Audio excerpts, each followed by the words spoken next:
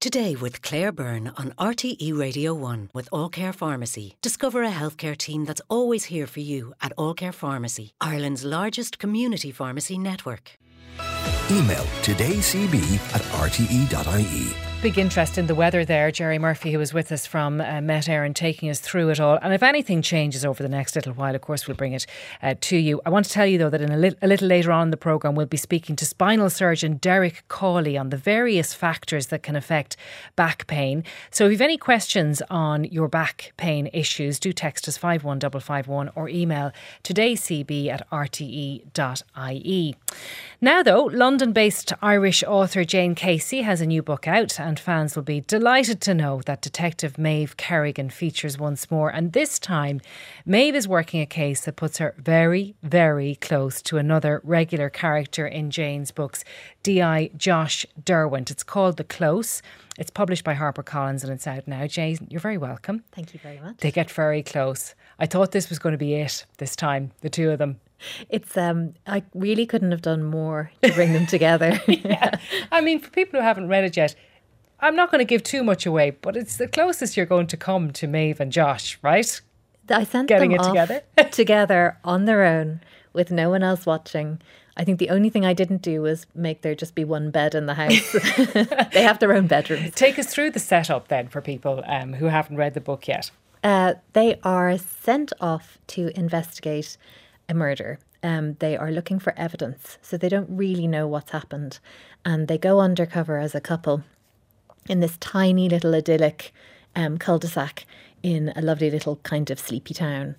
And of course, they're posing as a couple, so they have to hold hands, they have to, be around one another all the time. And they find that in this sleepy little cul-de-sac, there are so many other secrets that they didn't anticipate and so many other issues. Mm-hmm. And so it's all about them getting to know the neighbours while trying to hide their own secret. And there are a lot of other themes in there as well that you address. So modern day slavery, abuse, coercive control, and it's all, as you say, behind closed doors, behind that veneer of respectability. Was that something that you really consciously approached in this book? Very much so, yeah. I mean, I think everybody spent so much time at home during the pandemic, and I don't know about everyone else, but I was looking at my neighbours and kind of speculating wildly on what they were doing and what was happening. And I think it's kind of come out of that like you don't really know what's happening behind a perfect front door. Mm-hmm. So it very much is playing on that. And modern day slavery, I know you're meticulous about your research always, particularly when it comes to police procedural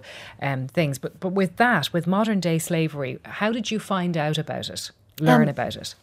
There are different task forces that tackle it in the UK, and I was able to talk to police officers who've worked on that kind of thing. It's incredibly common. I don't think that we realise what's going on under the surface. And I know every time I go and get my nails done, I'm kind of looking at the manicurist and thinking, are you okay? Like, are you supposed to be here? Are you safe here? And I always over tip just in case, because it's just a hidden reality that's there all the time. Mm-hmm. So yes, I did a lot of research on it, and the specific kind of slavery is a kind of agricultural. They're in the middle of nowhere. There's no one to come to the rescue. So yes, until our heroes swoop into action. Just going back to the relationship between our Maeve and Josh, do you get put under pressure from your readers or your editors to ramp up the sexual tension between those two, or do you just feel it's a natural progression yourself of their relationship? I mean, I think my editor was slightly horrified at the level of sexual tension. And if anything, she wanted me to tone it down a little bit. I think I'll probably release like a director's cut of the book at some point with all the bits that I had to take out. But yet the readers are very, very opinionated about it. And I love that I get so much feedback on what's happened, what hasn't happened, what should happen, what could happen. But I know what's going to happen. So I just hold my line. Will we find out what's going to happen eventually? Well, I've just written book 11. It's coming. It was just fascinating to see them both trying to hold the line on their professionalism, because they are still working, even though they're supposed to be living together under this guise. But in the house, they're trying to keep those lines in place fairly successfully, but not always. It feels like they're kind of on a desert island. Like, there's no consequences for what they do, but there would be consequences. So it's sort of like this little holiday, if you like a little dream world that they're in, where they can just be themselves for the first time. How important for you is it that Maeve is London Irish? I think it's so important to the character. I think maybe Irish people are more aware of it when they read the books than English people would be. I don't know that they necessarily see the importance. But in this book, one of the neighbours is also London Irish, and they have this like bonding moment where they talk about coming on holidays to Ireland and what it was like having Irish parents. And then, you know, what it's like. It's very different for Maeve to be a police officer in the London Metropolitan Police with that background. Like there is something a little bit edgy about it. Yeah. That she has that. Do you find, because I find as a reader, I take a little bit of comfort from her Irishness. You know, I have a little bond with her beyond, you know, knowing her over all of the books. This is the 10th one, as you said. Does that give you a bit of comfort in writing it as well? Does it allow you to get to know her a lot better? Very much so. And also I love her parents. So I bring her parents in now and then, only when I can bring them to work. Like it'd be weird if they turned up every time. But it's really nice just to have them. They're such a close family. And I think that's something that's not necessarily that common in England, but so common here where, you know, your parents know everything about you and want to tell you about everybody you've ever met and what so-and-so is doing. And Maeve gets all of that. So book 11 then, which is coming, that's not the end, is it? No, there will be more. Not. What about the telly? Is Maeve going to gear up for the telly at any stage? I hope so, but I mean, you never know with TV. And I think, like the last time we talked, we were talking about my book, The Killing Kind, yes, which came out 2 years ago, and that's being made into a TV show at the moment. But that never happens. Like, it's just unbelievable. I'm still pinching myself that it's actually being made. And what's your involvement in that, in the TV side? Well, I'm technically executive producer, but actually that means just being amazed by what they're doing with the story and how they're making it work for TV. So they're turning it into a 6-part show, which is very different from a novel. Is that a bit weird, watching them? I mean, you can say making it fit for TV or butchering your story. They're just making it into something different. You don't feel uncomfortable with it though, do you? No, because the book still exists and I've had my go at telling that story. So people can go back to the book if they want, but I think the TV show is going to be brilliant. So, but different. Yeah, but different. Absolutely. Because we were having this conversation on the programme recently. If something has been turned into a TV series or a movie, what do you do first? Do you read the book first or do you watch the TV version? Have you an opinion on that? I would always read the book first, but I'm a book person. I would too. But then I think you feel disappointed when you get to the TV or film because they've left so much out. Or I think it's so different that it's just a totally different experience watching it. Now, your relationship with Dublin, because I know since we last spoke, you lost your dad. Your mother then died before him. So does that change your relationship with home? Oh, yes. It does in that, like, I always used to come home and see them and I was here an awful lot. And then obviously with the pandemic, it was actually the first time that I really felt like I'd left Ireland because it was so difficult to come back. And I'd never had that. I could always hop on a plane and be here in a couple of hours if I needed to before that. So it's a bit strange coming back now and walking into the house and they're not there. Mm-hmm. But I'm so lucky. Like, I have so many friends here and so much support from family. And it's all still, like, there's still a lot of love here. Yeah, because I suppose when your parents go, you find yourself reevaluating parts of your life. And I just wonder whether you reevaluate, well, what is my connection now with home? Has it been altered and changed forever? I mean, what I find difficult is actually when I have some good news with my professional life, that's much worse, is you really want to go and ring up and say, do you know what, they're making my book into a TV show or whatever.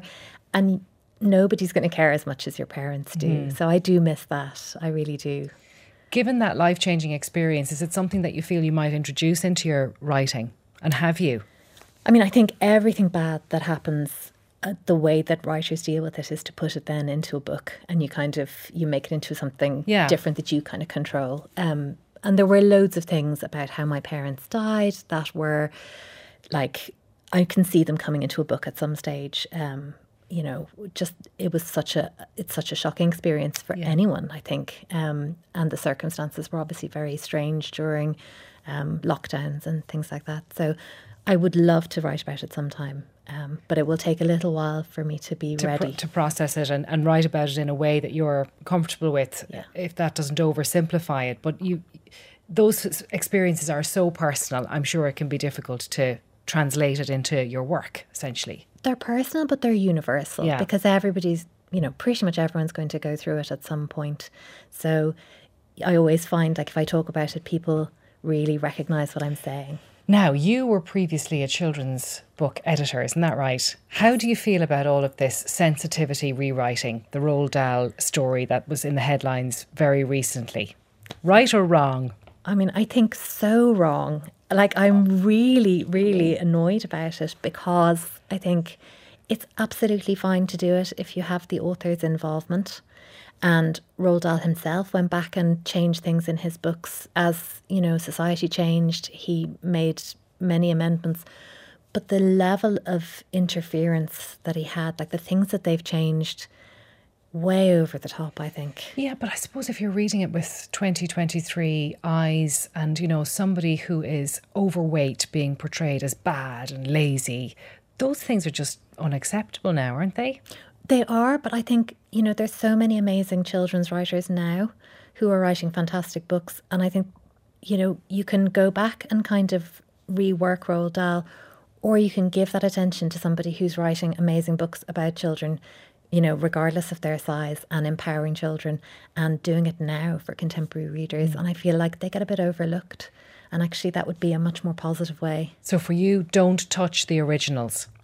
I would say handle with care is my feeling. And your own books, do they go through sensitivity readings now before they're sent out into the world? They definitely would if there was something that I was writing about that I was really worried about. But it's going to be your choice, is it? That would be my choice. Not your editor saying, we better make sure there's nothing in here to offend anybody. Yeah. They don't make that decision. You do. It's definitely me. And also, I think if you've ever had the experience of reading a book where there's an Irish character who comes in and you kind of have that instant cringe because they're like, oh, yes, all the stereotypes are there on the page.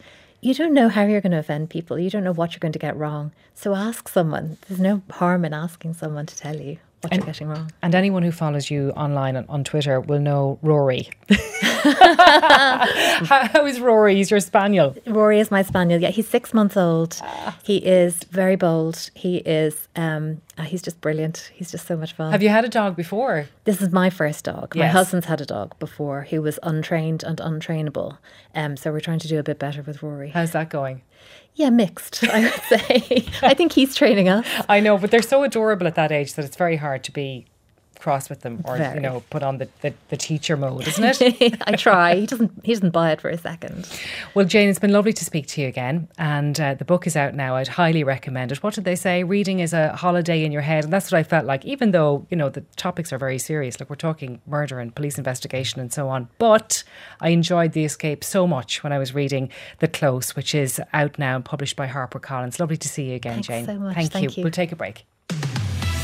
Text 51551 today with Claire Byrne on RTE Radio 1.